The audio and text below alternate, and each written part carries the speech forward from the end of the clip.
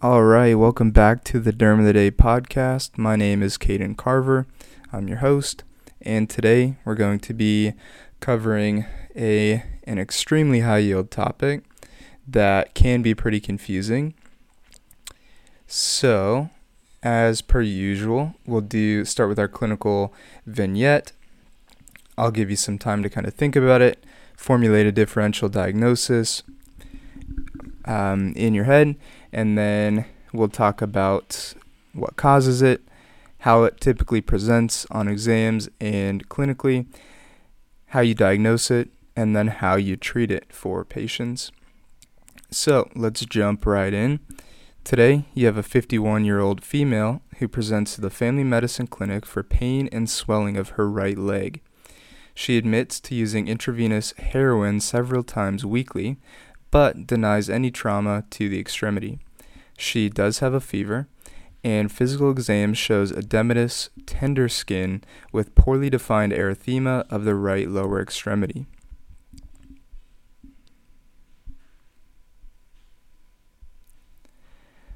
Alright, so hopefully you know what this is.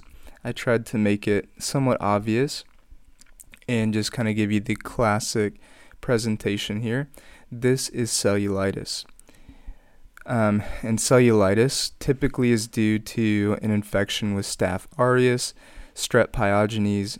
It can also come after surgery, trauma, or an insect bite. The pathophysiology of cellulitis is a local infection of the dermal and subcutaneous tissue, and that plays a role in the kind of clinical presentation and what you see on your physical exam. Clinically, it presents as tender erythematous as well as swollen or edematous skin. And one of probably the most high yield things you can take from this episode is the poorly defined or poorly localized erythema. Patients can have fever and chills, and then kind of in helping to formulate your differential here, if instead of seeing this poorly defined erythema, you see a well-defined, indurated, raised lesion or kind of area of skin, you want to think more erysipelas. And erysipelas is a subtype of cellulitis where the dermis and lymphatics are involved. So the reason you get this kind of more well-defined appearance is because it's more superficial and doesn't really involve as much of the subcutaneous tissue. It is more involves the dermis and the lymphatics, as we said. So if you see well-defined, indurated, raised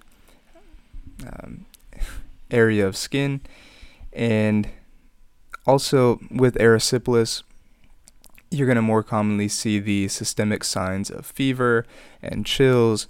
That's more likely with cellulitis. Oftentimes cellulitis will kind of just be localized symptoms to the area where the skin is involved, but as we said, you can have fever and chills with both.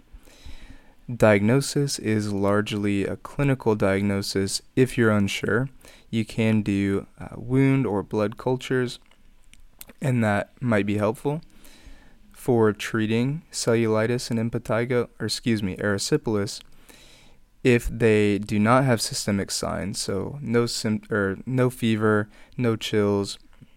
You're going to want to do 5 to 10 days of oral antibiotics. And then if they do have systemic signs, if they have comorbid conditions such as kind of severe diabetes, poorly controlled diabetes, underlying immunosuppression, things of that nature that just put them at higher risk for complications, if they are elderly, and if you have involvement of the hand or the orbit, aka the eyes, then all of those things will point you towards more using intravenous antibiotics. So you kind of pull out the big guns again, and you pull out the big guns if you have systemic signs So they kind of have fever, malaise, chills. They have comorbid conditions. They are old. And then also if you see hand involvement or orbital involvement, all those will point you in the direction of using IV antibiotics rather than just oral antibiotics. So that's what we have for cellulitis and also erysipelas. Definitely big to be able to differentiate the two.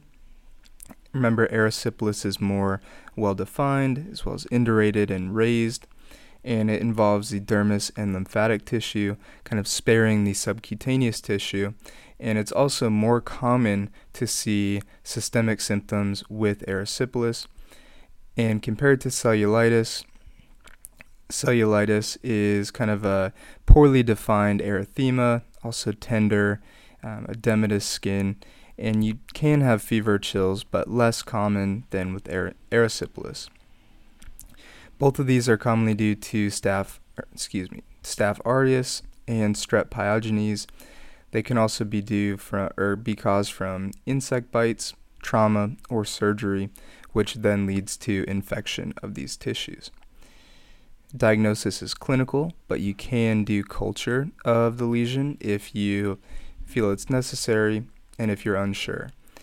To treat, if there are no systemic signs such as fever, chills, malaise, go ahead and stick to the oral antibiotics. But if you do see systemic signs, if the patient is kind of at increased risk for complication, or if you have hand or orbital involvement, that will point you more towards IV antibiotics. So that's all we have for cellulitis and erysipelas. Hopefully this information is helpful, and we will see you next time. Until then, take care.